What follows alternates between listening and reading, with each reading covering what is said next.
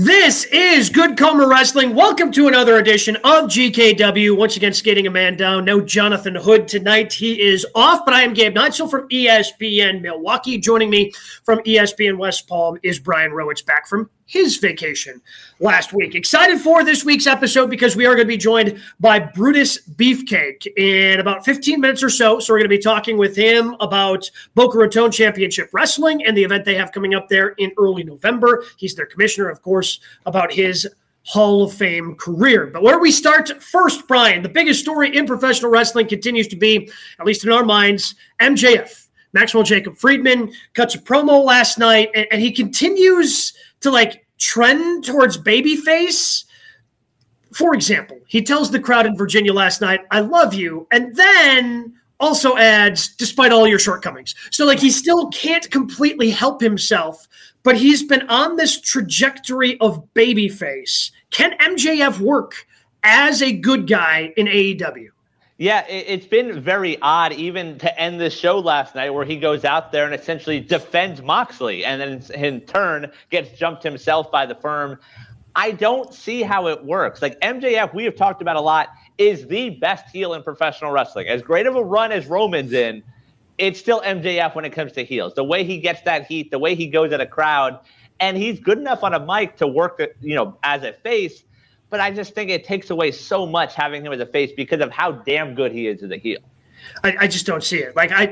To me, there has to be a swerve. I am choosing to believe that the firm is not actually fired, and we're still going to end their pay-per-view coming up here in a couple of weeks with W. Morrissey's boot in Jon Moxley's face, and that's how MJF goes over. He's laying it on too thick for me right now that I'm starting to become more and more suspicious that MJF is just putting on a good face, but he is still going to do whatever it takes to win that AEW World Championship, and he will not go over Moxley clean in a couple of weeks. But the issue right now is just the crowd reaction. Even last night, there's that interview with Renee, and I sort of like how they're acknowledging the her and Mox relationship but not shoving it down our throats, but they're saying, hey, we know you guys are aware these two are married as we talk about Moxley, but we're he told her to shut the hell up, or he said, no offense first, and then told her to shut the hell up. So that's how he works. So, but the fans popped for that. The fans cheered for that as opposed to being offended for Renee. There was a little mixed reaction. There were certainly cheers. There were some boos mixed in there as well. So it wasn't over 100%, but yeah, but I think he still has to work heel. He can be an over heel where people are going to still cheer him, but I still feel like he has to do the heelish things, of course, unless he's in Long Island. Then he can do whatever he wants because, that's just the way that AEW works. You are a heel unless you are in your hometown. Then you get to be the babyface because everybody knows that you're going to get cheered there. I just don't see long-term MJF being a babyface unless they just feel they have more heels. Look, I guess I'm working at this. I'll put this premise out there. I am working under the assumption that MJF is going to be the new AEW World Champion after the upcoming pay-per-view. So I don't know if this thing is for real, if they feel they have more heels that can work with MJF, which I feel is a very flawed premise, which is how I continue to arrive back that no, MJF is actually going to be the heel, and they're going to have to find someone to go over him, much like WWE is trying to find somebody to go over Roman Reigns. Well, I think let's start at Full Gear. In a couple weeks, those two are going. Mox, we would agree, I think, is the most over face in the company, right? Yes. Brian's up there, Jungle Boy, Darby, but I think Mox is one right now, and it's tight, and it's very, competitive in terms of that. Who are the fans cheering for? Because MJF is getting ridiculous pops right now. So are they going to still cheer for him against Mox? How is that going to work? So if they do the standard babyface heel chop off in the middle of the ring, where you get the boos and cheers, I think it's going to be a smattering because I think they're going to be I think there are going to be people who respect that MJF has to be the heel. Okay. So they'll boo just out of when The Miz is doing his best work, it's always as a heel. Yes. And people love it and they boo him out of respect of professional wrestling in general. We understand you're the heel. These boos, kind of like Kurt Angle telling Kurt Angle he sucks. Like that is because we're pro wrestling and do everything backwards. That somehow is a sign of respect. And anytime Kurt Angle comes back to WWE, he just absolutely adores that people chant, "You suck," like as his theme plays. So I think there are going to be people who boo, but for the most part, I think they're going to be cheering for MJF. I think that's just the kind of point we're at. And that's the weird part. But then to like answer your question about the moving forward and working under the assumption that MJF is winning that night, there really aren't any top heels right now. Like MJF as a heel works so well with so many top faces, including Moxley, including Bryan, including Wardlow when we eventually get to that phase. Like that is what works. Whereas on the flip side, I don't have that heel that you say, okay, well, I'd love to see him challenge MJF and MJF be the babyface because who is there? Well, you have the entire Jericho Appreciation stable, which they just need to move off of the BCC at this point. Just give them something other than BCC matches, please. I am begging you. That is fair. The blow-off. This was supposed to be the blow. Like they did Blood and Guts. What, 4 months ago at this point? 5 months ago. Longest running feud ever. Like I don't even know if I was married. Like I got married this summer, Brian. Like I think I was technically not married when this feud was supposed to end, and it somehow is still going on. I don't quite understand. And look, maybe some of that is because of everything going on backstage and some of the plans that have had to change, maybe, and they've just kind of gotten stuck. So, but yeah, I think MJF as a heel just is going to end up working so much more, which is, again, what I am choosing to believe, that the firm is not actually fired. It's all a ruse because it's MJF. And W. Morrissey and company is going to be involved, unless he's a babyface, and then like we get, he runs through the firm, and we get Ethan Page, and we get, we get W. Morrissey versus MJF matches. That doesn't do it for me, and like that's the weird part of this even more so is the fact that MJF as a heel, Mox as a face, being your main event feud, like that works. You have MJF running his mouth. You have him say offensive things to Renee. And then ultimately the payoff is Mox is able to punch him in the mouth and shut him up. Like that works from a wrestling fan standpoint. And because Mox is such an over babyface, I think fans accept it. So that's why it makes even less sense that we're going down this route to where he was defending Mox last night. Because Mox's guys were, locked up in their own locker room. But to go to that extent, like it's just a weird feeling right now. And I think MJF as a face takes away from how special MJF is as a wrestler. Yeah, which again, I think ultimately he is going to be the heel because he has to be. He is the bad guy. He is MJF, and I'm actually curious to see, and I'm hoping he turns heel because as much as I love Mox, and I make the note every week, I'm a mark for Jon Moxley. I think maybe the AEW championship and having to like save the day has almost kind of drug him down a little bit. I think the original thought for Blackpool Combat Club is that they would just be these badass tweeners. Him and Bryan Danielson would just be these badasses that go out and have good matches. And that's where Mox has had to come save the day. And the first time Punk got hurt, and then when Punk got suspended and hurt, and they got to make him champ so they actually have a representative carrying around the AEW World Championship. It's just gotten him to a level of a babyface where he just can't be that tweener. He can still be that badass guy, but I think he can be that tweener. And I think you can do some interesting things with him and Danielson. And they've kind of hinted at the Danielson issues with Yuta. But Yuta and Claudio, they're just 100% over baby faces.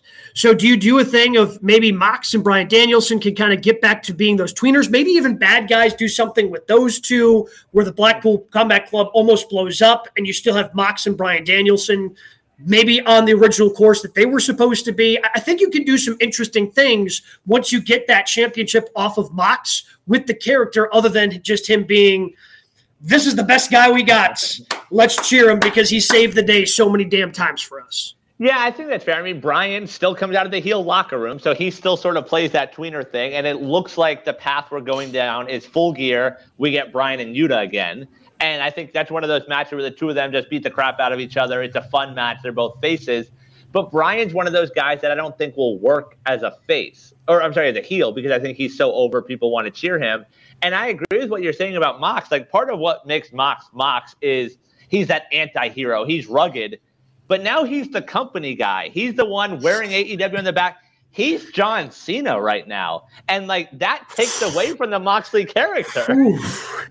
He is. He's the company guy. He's the rah-rah guy. He's representing them. Like, that's what he is. Just sign the 5-year deal where he's also going to be doing backstage things. Like, and maybe as we get away from that, he can kind of get back more into that tweener, maybe a little bit more of a heel character. But I just think there are some things you can certainly do, which is, again, why I go back to MJF is going to be your world champ after Full Gear. It's just a matter of how do we get there. And there are plenty of baby faces he can do things with. You can run back him and Darby Allin. You can run back him and Jungle Boy. I do like the idea if you can stop getting out of your own way, give ROH their own deal, get him out of ROH storylines, and that's eventually how you get Wardlow over once again. You can run back so many of these feuds that MJF has had, but they're just done on a bigger level. Like, because I guess I think of, back in the Attitude Era. Like Triple H and The Rock, like they were fighting for the Intercontinental Championship before they were fighting for the WWE Championship. So it's just kind of you're graduating that feud to the main event. And I think you can do that with Wardlow if you can find a way to heat him up again because you decided to cool him down so damn much. Well, I will say if we flip it, like Moxley winning, I think could make MJF work better as a face. Because then all of a sudden he's a sympathetic face and like, oh, he can't win the big one. And then maybe even Mox is more of a tweener, and MJF, I think it adds to his legacy as a face if they go that route. Ooh. BCC intervenes, yeah, and you can almost get this double turn feel, even though they've already been building the one turn with MJF. Right. I could get behind that. I could certainly get behind that. That's the only way I see it working. Man, does MJF then it just hit me? So does MJF somehow become be a part of the Pinnacle again? Like the Pinnacle is just back and they're all baby faces now? Oh. And that's how then you could bet the Pinnacle against Blackpool Combat Club. Yes. We're doing some fantastic fantasy booking, if I do say so myself. Because it was a couple weeks ago, but they did build them as the Pinnacle. It wasn't just a thing that they talked about on broadcast. It said the Pinnacle when they had Shawn Spears wrestle with FTR. That is true. I love that path. Like now all of a sudden, it all makes sense. Although, yeah, I mean, if that's the path you go. Right. But it can't be a long-term path. Again, MJF just ultimately has a punchable face. Yes. And he knows it. I think he can play that up. And he just makes sense as this kind of forever heel. I guess a more badass version of what The Miz has been in WWE. Because anytime The Miz turns babyface, you're like, nah, I don't think so. You're going to be better off as a heel. And I think ultimately that's where if MJF goes babyface, I think people will just be behind it for a while and then ultimately be like, no, we liked you better when you were insulting us. Right, exactly. And that's just the wrestling fan. They're going to cheer when they get called fat slobs and things like that. The Rock got super over and then would come back as a heel sometimes, and people would still love it, So I guess I look at it, and again, that's just a completely different thing. But it can be done where you can be a super over heel where people still cheer you, but you're still ultimately the heel in the story. But that's, I guess, where I land there. We'll still plenty more to talk about with Full Gear coming up later in the month of November. Speaking of the month of November, on November 6th, you can check out Boca Raton Championship Wrestling if you happen to be in South Florida. And we are pleased to be joined by somebody who will be there on Sunday, November 6th. Oh, he's got him. He's got the scissors.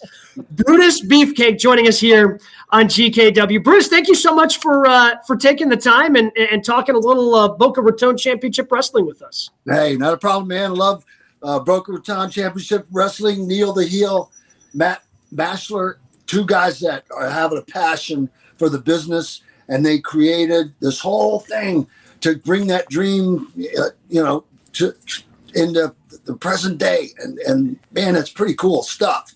I am the commissioner, Oh yes, of course. So how many pairs of those scissors do you have?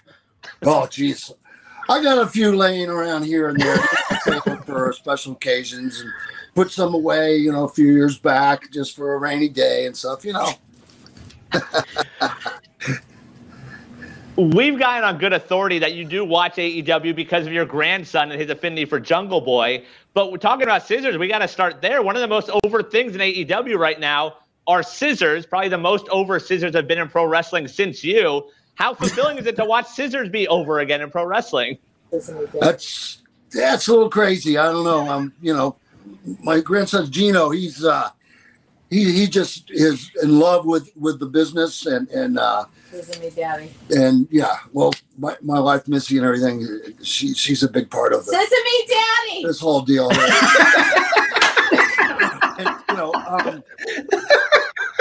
me, Daddy. Jungle Boy, he's Scissors.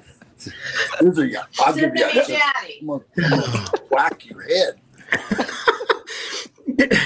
That's fantastic. I was not anticipating your wife yelling "Scissor me, Daddy" in the background. Wasn't prepared for that. Let's talk a little bit before we get more into Boca Raton Championship Wrestling and everything happening Sunday, November 6th. So you do have a book that's available at BrutusBeefcake.com. If fans want to buy the book, what can they expect when they open it up and read it?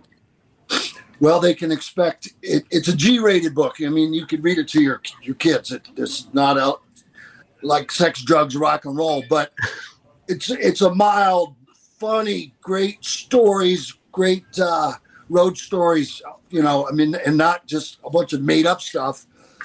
Man, it's everything that happened in my lifetime over the period of the many, many years. And it's just a fun, great book.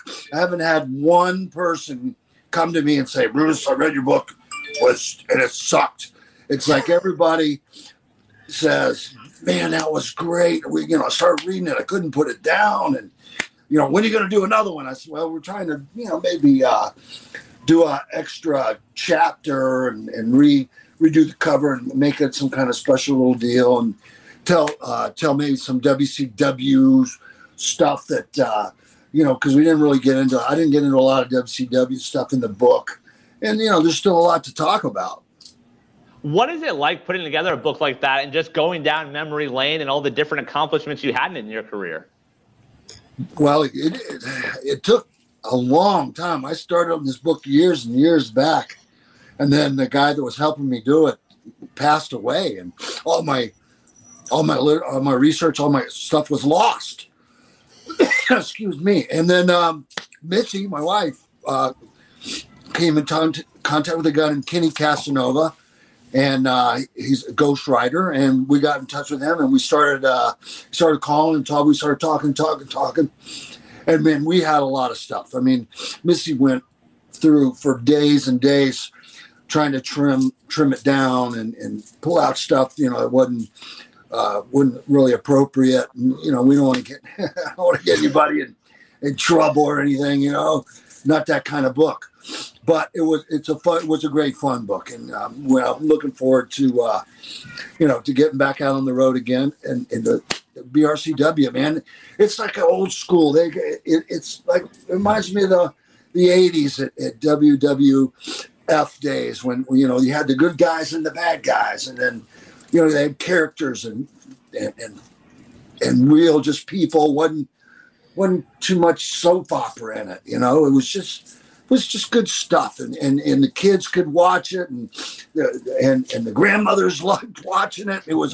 We had a real big, audience, and everybody loved it. And I think, just they shorten their audience too much now. We're trying to get, the BRCW to be a real audience friendly, and everybody can, bring the kids, and great stuff for the kids, and a great show.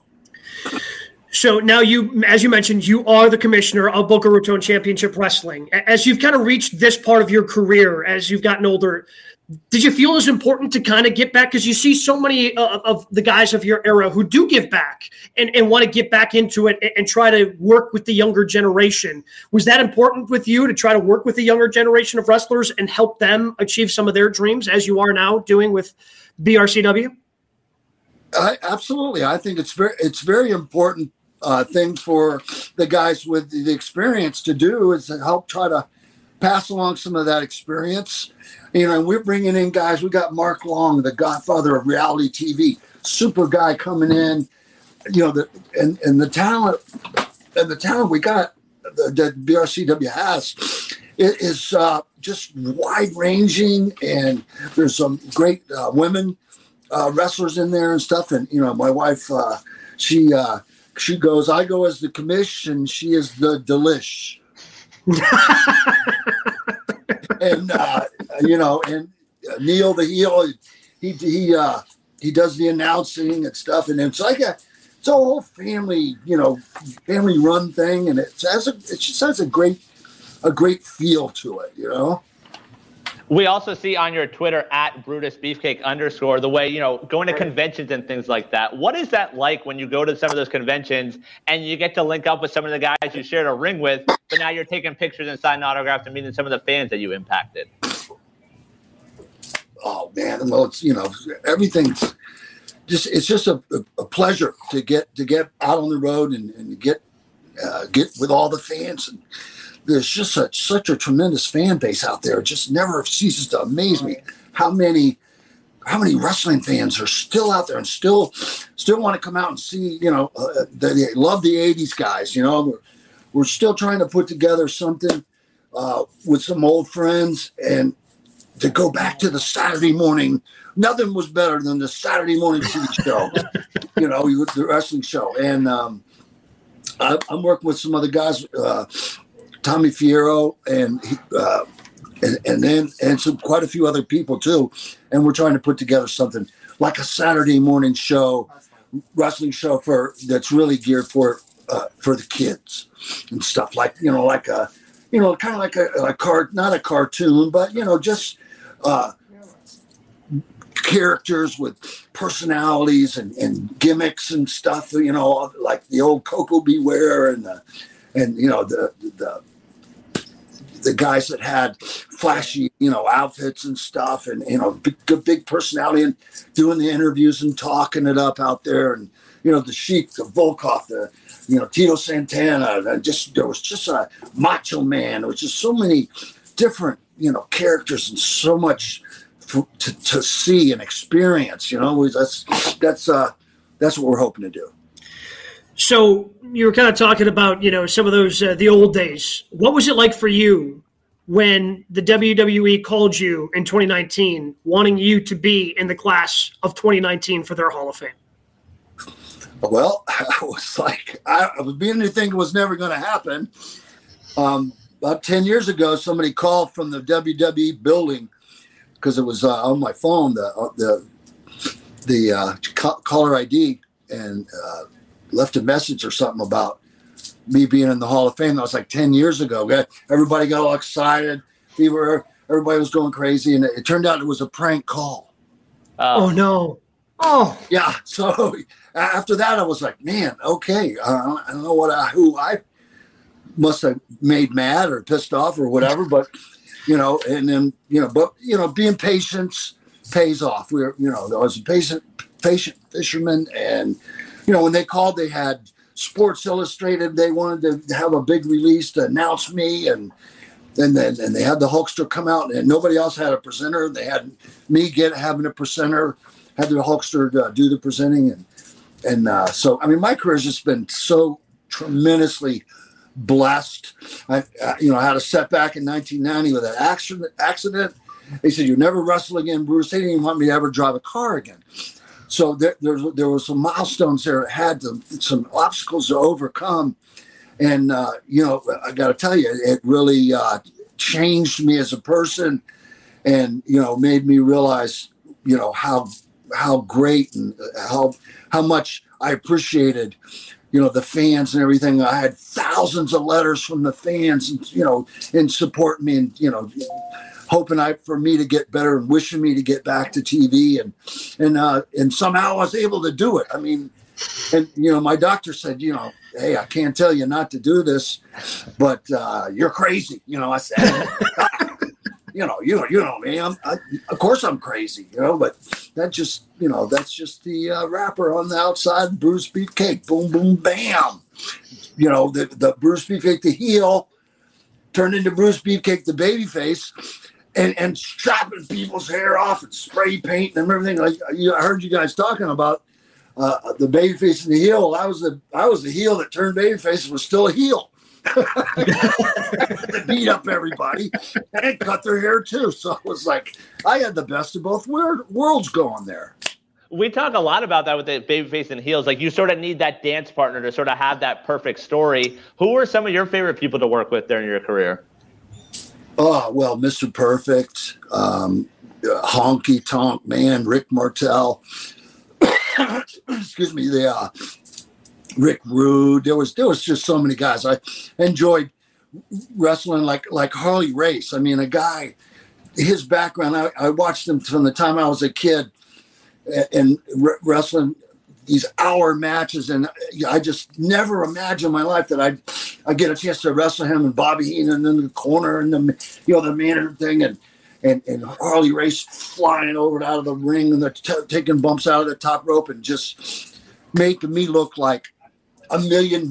And it was such, it was just so gratifying just to have that kind of respect from a guy like Harley Race, and it's things like that I'll carry the rest of my life. I'll never forget that. And, Andre the Giant, people like that too. Had a great rapport with Andre.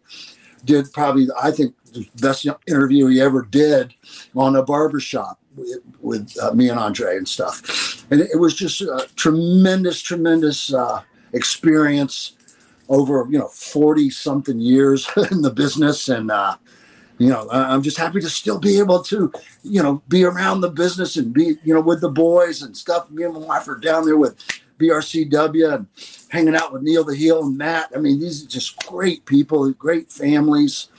And it's very exciting. So you bring up the barbershop. So you were there, one of the more iconic moments in the history of professional wrestling, the breakup of the Rockers with Marty Jannetty and HBK. What was that like? What was that whole scene like from your perspective? Did you think that Shawn Michaels was going to ascend to be the star that he became after the breakup of the Rockers? I really didn't have any idea how really big he was going to be able to. He really climbed that ladder. He was handed an opportunity, and he did good. I really felt a little bad for Marty there, who I liked a lot. Marty, I thought Marty kind of really got left by the wayside, and maybe should have got a little better treatment there. He really kind of got ditched, and because he's a great guy. He was a great talent, a great wrestler, and. But that's sometimes, things happen and you have to play the cards you're dealt.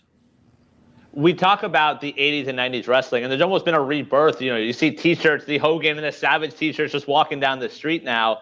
For you, when you see something like that or see a generation of fans look back so fondly, what's it like when you're like, oh, that was part of that generation? I shared a locker room with those guys. What is that like for you personally?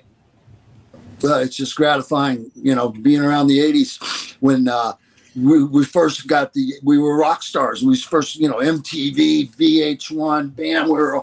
Where I'm on Saturday nights, main events, almost every Saturday night. I got more airtime than any WWF wrestler ever. And my numbers were so good, they just said, "Man, we want Brutus. We want Brutus. We want Brutus." And what an honor. What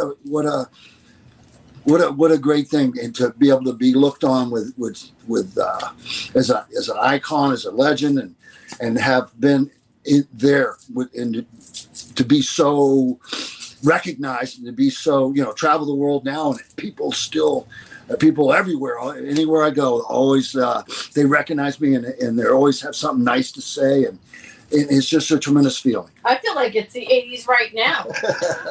Fair. Well, so in the 80s is obviously, as you mentioned, there's still so many fans of the 80s wrestling that come out and want to see you and some of the people that you worked with. So when you take a look at right now professional wrestling, what would you say the state of professional wrestling in 2022 is? Well, it's a lot different. It's changed a lot. You got AEW, Chris Jericho.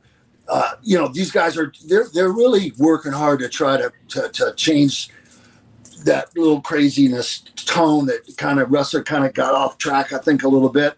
They're working hard to try to bring more wrestling back to the wrestling show and everything. And it's the nature of our business. It changes, and it doesn't always change for the better.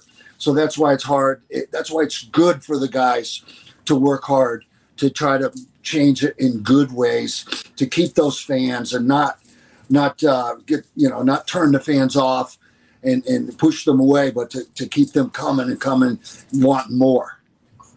We see a lot in the ring now, second, third generation, the Charlotte Flairs of the world. We saw the Rock's daughter make her debut this past week. As someone part of the business, what is the reaction when you see that? Like, all right, following in mom and dad's footsteps. What's that like from you? Oh man, I have Gino, my grandson, and Lucas, my other grandson. He's a little younger, and I foresee them to become huge, big wrestling fans. Gino just loves climbing up on the couch and jumping off on his little wrestling buddy. I got him dropping the elbow and giving him the body slam and giving it a splash and everything. And, I just hope to be able to continue to be a good role model and keep, and have those great memories of them growing up. He is the commish of Boca Raton Championship Wrestling. Sunday, November 6th. Why should people in South Florida go check you guys out for the November knockdown there in Boca Raton? Because they should come if they want to have a great night out with the family. Neil and Matt treat their wrestlers better than any place I've ever been. I mean, they even the fans that come to the shows, they feed them and stuff at the shows. I've never seen a wrestling show that bring the fans in and actually feed them, Sissy me down, Daddy. Sissy me down, Well, it's a big compliment for me because there's nobody's trying to be. At least they're not trying to be a barber, but the scissors are just so over and so powerful that you can't hardly blame them for wanting to be able to bring them back and utilize them. Well, Brutus, thank you so much for the time. We certainly appreciate it. Best of luck to you. And Brian's the one down in West Palm, so maybe he'll come check you guys out. The Boca Raton Championship Wrestling, Sunday, November 6th, 4th of November, knockdown. Tickets available, BocaRatonWrestling.com. Tickets, man. This thing's going to sell out. We don't want you to be left out. Thanks for the time, Brutus. You bet. Thank you. Again, check out his website, BrutusBeefcake.com, if you want to check out his book. Also, he's going to be appearing coming up in February. He'll be a part of the Jericho Rock and Wrestling Cruise. So plenty of opportunities to check out Brutus Beefcake and certainly appreciate his time. Some fantastic stories to tell from his time on the road. And I always love to see it. I mean, again, you see it right now in WWE. You see it in AEW, Brian, just these past wrestlers who want to still be involved and give back. And that's what we're seeing with Brutus and Boca Raton Championship Wrestling. Yeah, I think that's the best part about indie wrestling in general. It's just seeing the guys come back and, even if they're not going in the ring, just to share that experience and be in the locker room with so many of those people. I think it's pretty cool to see them give back like that. So Brutus was our number one on the 3 count, something we do weekly here on GKW. The top stories other than our going on in professional wrestling. What do we have at number 2? Sort of mentioned it there with Brutus. Tuesday night on NXT, we saw the debut of Ava Raine, better known to wrestling fans as 21-year-old Simone Johnson, the daughter of The Rock. What are your expectations for Ava Raine? So she is going to be in this group called Schism, as they've been slowly kind of releasing the members. They did a tease for her. Nobody really knew who it was going to be. And then she revealed herself, cut a very short promo. It was only like 2 or 3 seconds. Man, I feel this is a tough one because her dad is like, when you give, the only person she could probably talk to about, okay, what do you expect is like Charlotte. Yeah. Because I think that's it. That's the list. Because we see, again, you see this everywhere. We see the Ass Boys, the Gun Club, whatever you want to call them over in AEW with Billy Gunn.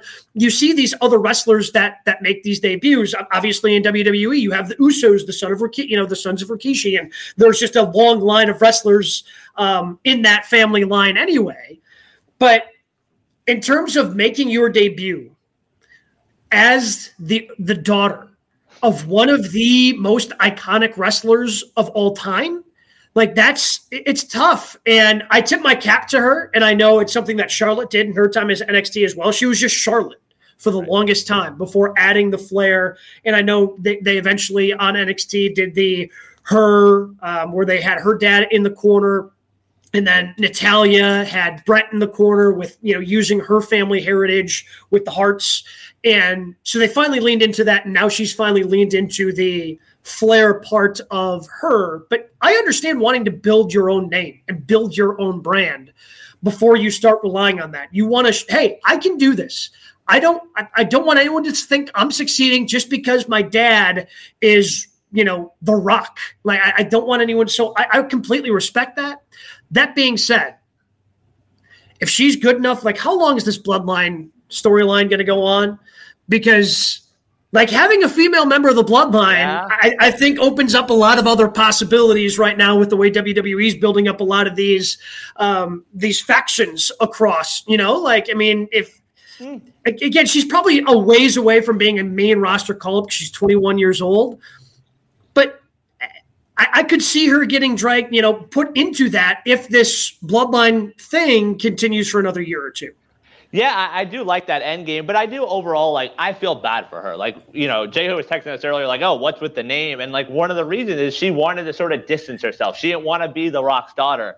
If you Google Ava Raine right now, you get a ton of news articles from national outlets that aren't even covering wrestling. It's like, hey, The Rock's daughter made her debut this week. So she's not escaping that no matter what her name is, and she's going to always have to follow that. It's so hard for a 21-year-old to be making their professional wrestling debut. The expectations for her are going to be sky high.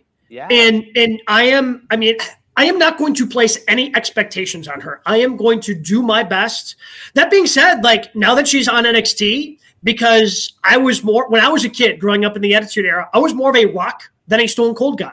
Okay. So, I like The Rock. So the fact that his daughter is in NXT, I might be tuning in. I might throw it on the DVR, check it out, just to see how she's doing, to see if she's progressing where maybe she ends up on Raw, maybe she ends up on SmackDown. Again, I think she's a ways away from that, but I might be checking in more now just because she is The Rock's daughter. But at the same time, I want to approach it with, I have no expectations other than you're a character on a wrestling show, and I want to see how you progress through WWE's developmental, the same way that, we see Braun Breaker, who, again, that's another guy who's trying to make his name away from what his family was in the professional wrestling business, although he's gotten to a point now where that family has certainly been inserted into some of the storylines they've told in NXT.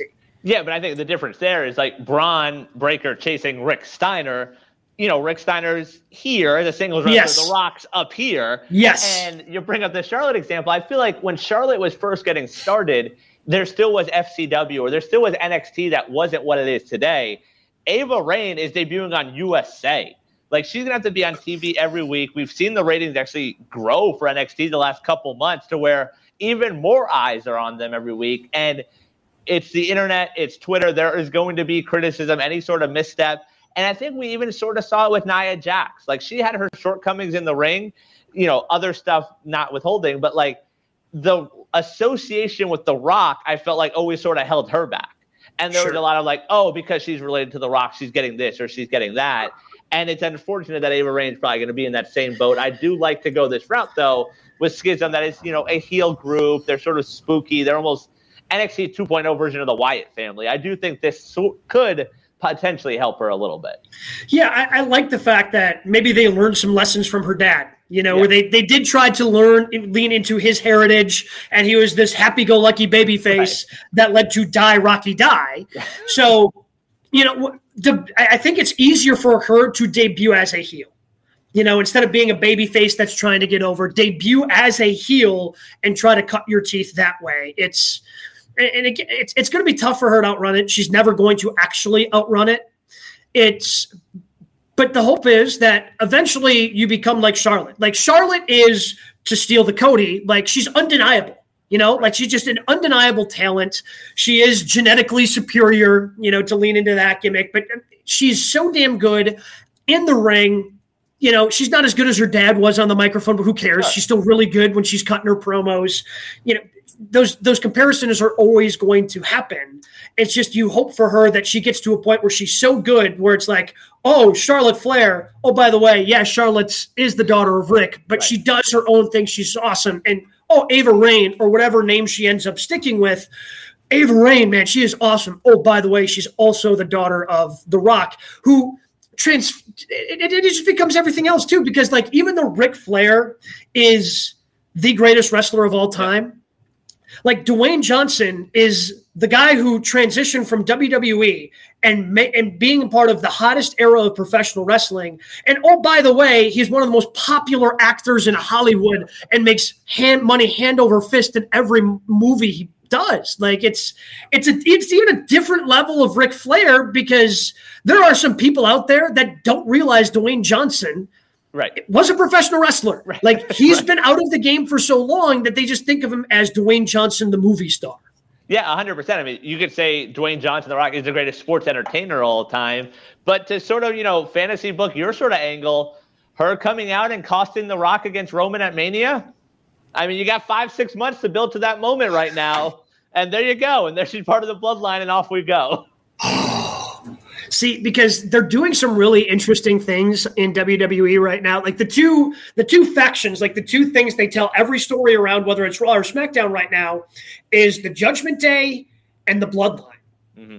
And the difference is right now, they can't really cross paths quite yet because the Bloodline doesn't have that female presence where for the Judgment Day, Rhea Ripley is, she's the leader of that faction. Like she is without a doubt the most over person and part of that faction. So you would need in order to truly battle them, you need a female character on your end too.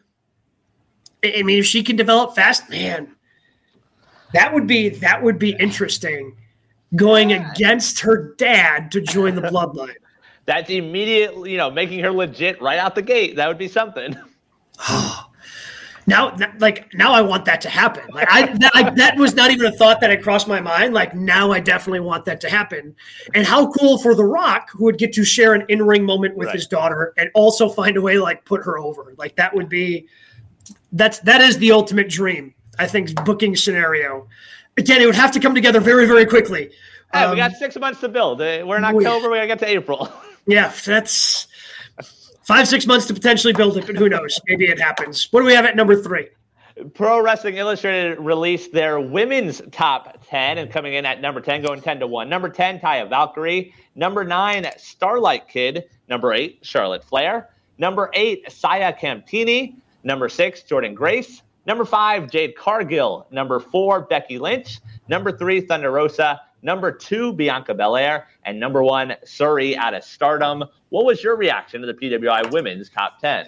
That I can't believe that the biggest women's wrestler in AEW wasn't on the list, and the one that seemingly everybody hates was in the top 5. Like, Thunder Rosa is like, she has like, not with the fans, but she has seemingly has X-Pac heat within her own locker room.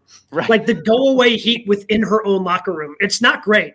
And Britt Baker is one of the biggest stars in women's professional wrestling. So the fact that she wasn't in the top 10 was interesting. The fact that Mandy Rose, who has held the NXT Women's Championship for the better part of this past year, wasn't in the top 10 as well. It's been a full year now. I think today marks a calendar year. Okay, so it's been a full year. So the fact that she wasn't in the top 10 was interesting to me, and that Jade Cargill was. That's all very, very interesting to me. And I understand that Britt has been without the championship, but to me, she's still undeniably the biggest star in the women's division in AEW. That could get challenged once Saraya gets into the ring a little bit more. But undoubtedly, she's been the biggest female wrestler in AEW since day one. 100%. You look at sort of the criteria: achievement, influence, technical ability, quality competition, activity. Like, Britt checks all those boxes. Like, every single top star that came into AEW in the women's division, their first sort of match was against Britt. Their first feud was with Britt. She went through everyone. We've talked about a lot, probably squashed a lot of them and some of their momentum. So it is weird not to see her there. The Jade standpoint, I've seen a lot of reaction to that on social media. There's the undefeated streak. There's a character there. I think there's great character development. we know there's a lot of, room to grow in the ring. But I just feel like there's not those sort of memorable moments that you look at and say, okay, hey, this is a top 10 year where, Britt is in the center of it all the time. Yeah, any major, every storyline that she is a part of, and look, I enjoy the Jade Cargill character. Yeah. I like that she continues to grow. I'm curious to see who they finally put over, because that's going to be a big moment for whoever finally ends that undefeated streak and wins the TBS championship. But Britt Baker is the star maker. Like you mentioned, right. Like if you're coming to AEW, you got to go through Britt. And maybe that was to the detriment of somebody like Ruby Soho. Maybe that was to the detriment of, some of these characters that ultimately didn't go in. And finally, they did put Thunder Rosa over her a year after they had their memorable Lights Out match. So, she is much like Becky. And I understand Becky had the title probably for a big portion of this time frame that PWI was ranking. But just like Becky Lynch is probably the biggest star when she's there, and Bianca Belair is well on her way to potentially usurping, and they ranked her higher than Becky Lynch at this point. And maybe she already has surpassed Becky because of the injuries that Becky has suffered. But for a 3-4 year stretch, like Becky Lynch was to me the women's division. Like she carried it, the different characters she's been able to have, the man, big time Bex, probably now going to be a baby face whenever she comes back again, after rehabbing her current injury. Like to me, Becky Lynch is just always going to be in the top 10 as long as she's wrestling here. And I kind of feel the same way about Britt Baker. Like with or without the title, she's the biggest name in AEW. Yeah, 100% agree. And to your point about Bianca, who is number 2, I think the WWE deserves credit for creating a star in Bianca to where, we saw her on College Game Day a few weeks ago. We see her at panels and stuff. Like, she is a star right now. Oh, she's so charismatic. Impressive by that. Yeah, like, we knocked them a lot for their lack of character development, their lack of star development on the men's side. But they deserve a lot of credit for what they've done with Bianca over these last couple of years. Oh, without a doubt. Because, Triple H would be a dummy if he did not have we need someone for College Game Day. Yeah, let's put Bianca on there. Right. Because she's going to do such a great job of, the way she just, when she was on College Game Day and they questioned her about the EST and the way she just rattled off the catchphrase, bam, bam, on the biggest, fastest, tallest, strongest, I'm the best, and they were just oh, okay. Yeah, we're in on more that. Her and Lee Corso. I want a buddy cop film. It was amazing to watch that interaction. With her and Lee Corso. Yeah. That would be fantastic. But, she's fantastic. She is, to me, she could be the next John Cena for WWE. Bianca, again, because you see the way she interacts with other people. And, we need someone to go on name whatever late night show. Right. Yeah, put Bianca on that late night show because she is just going to sell the hell out of herself. She's going to sell the hell out of WWE. She's going to do a great job of doing it. She's going to have fun with whoever she's with. To me, that's the ceiling for Bianca Belair. Yep, completely agree. And I think it'll be cool to see her continue to grow because I think there's still a lot of room even for her to grow. She still is so new at this. Yeah. Yeah. And she's so athletically gifted.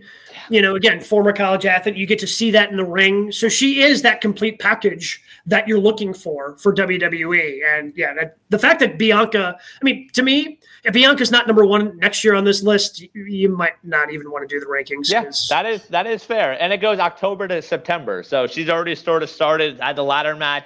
Had a strong main event this past week. So it's already starting to build towards that.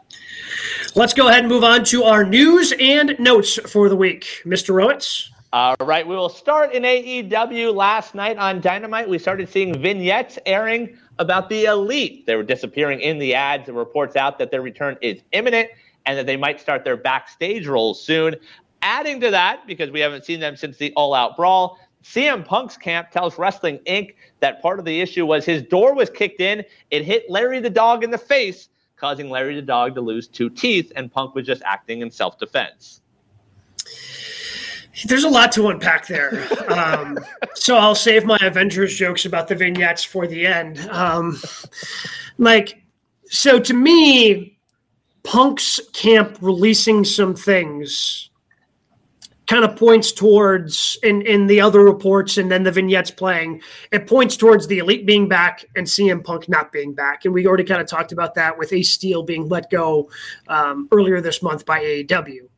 So to me, it seems like Punk is unhappy, probably maybe wanted to return to AEW, but doesn't look like he's going to be getting that opportunity, because why else would he be leaking these things to try to make, or people in his camp be leaking these things to try to make him look like more the sympathetic figure versus the Elite. And it just seems like that's the way this thing is going, that you're not going to be able to mend that fence, build that bridge, and that CM Punk's on his way out.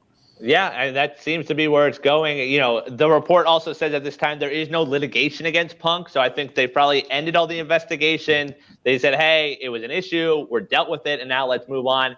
It is weird, though, that you're starting to telegraph the Elite return, because to me, I just think about what that reaction would have been the first time we saw those three again after the suspension. Well, I mean, are they even still around? I thought they just Thanos style disappeared off the face of the earth. That's kind of the vibe I got, like the end of, Infinity War, when all those people are disappearing, and Spider-Man, Mr. Stark, I don't feel so good, and just disappeared. Like that was the vibe. I have no idea what they're doing with that. Yeah. It's kind of strange, and I'm not sure where you put them at this point. Like, no, that's fair. I'm not sure where they fit in the current AEW landscape. Are they baby faces? Are they heels? And honestly, I don't know how they're going to be received by the crowd. Like, I don't know if they're going to be cheered. I don't know if they're going to be booed, because CM Punk, despite all of his shortcomings, is probably the most over wrestler in the history of AEW. It's a short history, short list of people, but he is there's only one guy you could sell out an arena for without actually mentioning his name, even though you heavily hinted at it. Sure. And it's CM Punk. And they're the reason, and maybe they were right, maybe they were wrong. Who knows what actually happened after the all-out brawl. I understand them being upset after being called fucking children, but right. Makes sense. But CM Punk's the most over wrestler in the history of AEW, and he's not in AEW because of that. Is that going to be held against them?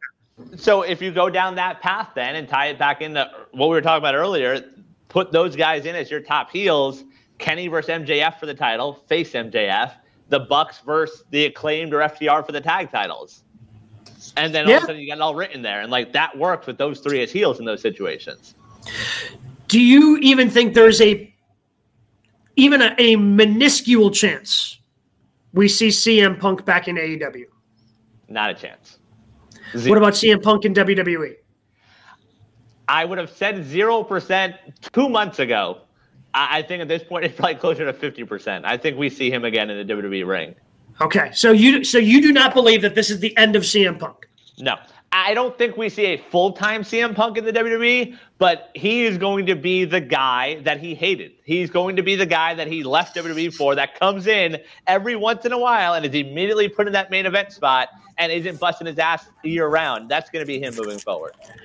Yeah, absolutely. So I'm so torn as a CM Punk fan, right? Sure. Like about the whole thing, because I want to see him again. Yeah. But understand why that would be impossible in both these things. And it's hard to ignore all the red flags with CM Punk, even though I am a CM Punk fan. Yeah, but those executives can't ignore those dollar signs. That's what I'm saying. And I think it would be and again, maybe I'm just being a mark here, but I think it's in AEW's best interest to try. I think they could make money off of this. And I think it would be in their best interest to try to keep him around, but understand why that also could be maybe impossible. Yeah, that is fair. Elsewhere, news and notes, speaking of AEW, some new signings this week becoming official members of the AEW roster. Willow Nightingale, Josh Woods, and The Kingdom, which are Matt Taven, Mike, and Maria Kanellis.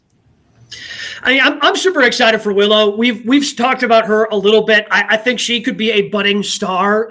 She just seems to have this bubbly personality. Super excited. And was it a surprise? Did she not know? I mean, because Tony did kind of say she doesn't know why I'm in the ring, and he let her know that she was all elite. So but what if she said no? Yeah, I guess that you do run into that risk. She tweeted, though, she's like, there was a graphic on the monitor behind her. She's like, oh, I didn't even know that was there. And she was tweeting about that, and I think it just sort of plays to her character, that bubbly, happy, excited thing. But, Yeah, that's quite a risk. You go out there like, nah, I'm good. I'm going to go, elsewhere. But thank you. Yeah, I'm not going to actually sign the contract, but I appreciate that. But again, what a cool moment for her, because it didn't seem very genuine when she ended up giving Shivani the hug. So I'm super excited for her. The Kingdom is interesting. So I feel like the idea, and this happened to them in WWE because they've done such a good job. They did a great job when they were at Impact. Then that got them to the WWE with Maria Kanellis-Bennett and her husband, Mike. But I feel the idea of them ended up being better than the actual them in WWE. I hope that's not the case for them in AEW, but I can also see a situation where they get lost very quickly in the shuffle. Yeah, I could see that. I mean, they could fall into that sort of, the Tony Nese's of the world. And, they're getting opportunities. Matt Taven's competing for the TNT title Friday night on a live Rampage. And this is the guy that is a former Ring of Honor world champion. And maybe these are just that. Maybe they're just Ring of Honor signings because they were so big in Ring of Honor. And, Taven's mark, I feel like, is ultimately remembered as the guy that won at the Garden, winning the ladder match. And a lot of people were very unhappy about that he's the one that went over. But, maybe that's where this goes, and it's just to sort of bolster that Ring of Honor locker room. Yeah, I mean, they need to figure – I know Tony has teased it, but it's going to be hard to get really excited about AEW signings just because it feels like the roster is currently bloated. Yeah.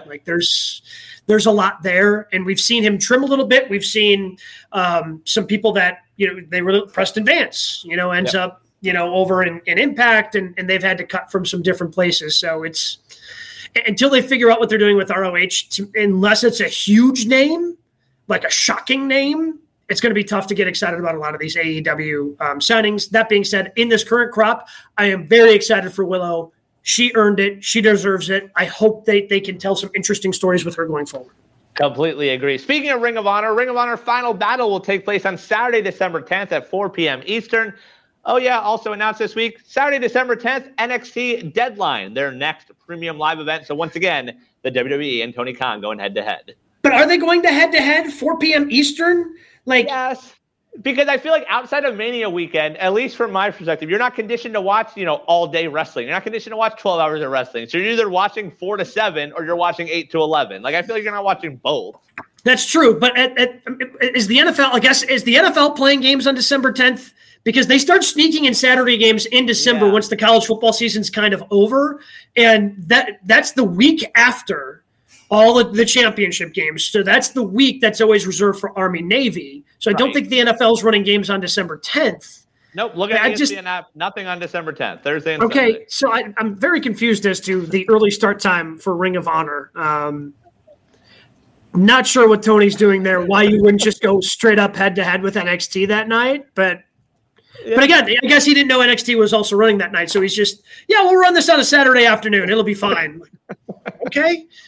Is there something going on in Dallas? They got to get out of the arena. Somebody else has it at 8 p.m. Eastern. Okay, we got to make sure we tear down and get out of here, guys. There's somebody's getting married tonight. They've got this place for their reception. Yeah, that is an odd one. Hopefully we have a TV deal before then. And speaking of premium live events, WrestleVote's first to report the Hell in a Cell pay-per-view will be no more in 2023. Absolutely love it. This is reportedly because Triple H loves the gimmick, cherishes the gimmick, understandably so. He had some historic moments, end of an era with him and Undertaker. HBK is the special guest referee, famously inside Hell in a Cell at WrestleMania. So reportedly it's because Triple H doesn't want to have to just shoehorn one in there. It's not the end of the gimmick. It's just the end of the pay-per-view, and I respect that. Yeah, I'm 100% okay with that. That should be a blow-off. That should be a special moment as opposed to crap, that's this month. Let's throw this match in there. So I agree. I think it's a good move by them. And it's such a brutal gimmick to ask somebody to have to try to do that every year. It's tough, but it should be reserved for the best of rivalries, I would say. Yep, that is it for news and notes. So let's move on to our match of the week. What did you have this week, Brian? I'm going to go to last night. I think the tag match between Swerve and Glory and FTR. It's frustrating still seeing FTR in the ring and realizing that they're just sort of rudderless right now. I still don't know what AEW is doing with them, but every time they're in the ring, they deliver. They're that good. So I think that match, Bianca versus Bayley on Monday, was really good. And the other one I'll throw out there, so I watched Halloween Havoc on Saturday and sort of today. I wanted to find something. And part of me is like, hey, it's NXT, it's Triple H. It was rough. It wasn't the best of shows, but the main event with Braun Breaker retaining, that was a pretty good match. If you want to go back and watch just the main event, I think Braun is ready for the main roster, but that match is the best I've seen him in the ring. So I'd say the main event was a pretty good also. I wasn't expecting to have a lot of options this week just because – I mean, WWE is still building up. They've got Crown Jewel coming up. So, it's more stories right now than wrestling in the ring because that's just kind of a brutal trip. And then very quickly after you have that, then you have War Games, which they need to start building towards with Survivor Series, which is about a month away. But they were surprising. Yes, the Bayley and Bianca Belair match was wildly entertaining. Certainly really enjoyed that. I really enjoyed Moxley versus Penta in the main event of AEW last night, just because, again, like Moxley, and then he's the brother of my other favorite wrestler in AEW, but both the Lucha Bros can just absolutely go. And I love it when they get Penta in situations like that. But I also really enjoyed last night because, he's one of the best professional wrestlers out there, and every time he gets in the ring, he delivers. Daniel Bryan versus Sammy Guevara was really good. I was not expecting him to go over Sammy Guevara, so that was interesting. Again, that being said, enough with BCZ versus Jericho Appreciation Society. I don't understand how this is still going on. The longest running feud ever. Like, there's not even, like, if we talk about fantasy booking, how do you end this at this point? Like, there's nothing. You already did Blood and Guts. You did whatever Stadium Stampede. You did. I don't understand. What else is left? Unless they fight in outer space, there's like no other. You can't get higher than Blood and Guts. I don't understand. The Fast and the Furious of pro wrestling. Like, I feel like that's where we're at right now. Like, it's just the Fast and Furious franchise, and maybe Garcia turning on Jericho is the end, and then Garcia winning the Ring of Honor title. Like, maybe that's all I can see at this point. Yeah, I'm not quite sure. I'm not quite sure what it is at this point, but that would be my vote because it was fantastic. But I really, really did. I might change my mind and just say it's Bianca versus Bayley because I kind of rolled my eyes like, okay, here we go again. Yes. Like, it's going to be tough for them to top the ladder match. And they did a really good job. Like, it grabbed my attention. So even though my expectations for it were low, they grabbed my attention. So I definitely want to give a shout out to that match because it was a lot of fun to watch. And then we also got the return of Nikki Cross, which I don't know if it's going to be interesting, but it's certainly going to be more interesting than Nikki ASH. Yes, agreed with that. I think there is potential there. And I think, we probably get a third Bianca and Bayley, and maybe that's when Bayley goes over. But I agree. Well, Going into it, I was like, do we need this again? But those two knocked it out of the park. Yeah. And again, that goes back to Bianca being the superstar that she is, along with one of the four horsewomen in Bayley. Yeah. And I shouldn't have rolled my eyes because as good as Bianca is, as good as Bayley is, like, they were going to deliver. Yeah. Even though I was out on them maybe continuing that storyline, they're going to deliver in the ring just about every time. So, and like you said, now that she's got that win, I'm sure we're going to see it once again for the Raw Women's Championship. I guess that's when Bayley goes over. Jay Hood is going to be back next week, so we're going to be finally skating at full strength with all three of us, and there's going to be plenty to talk about because it's professional wrestling, and there are news stories that come up each and every week. So make sure you tune in and join us live next week right here on GKW.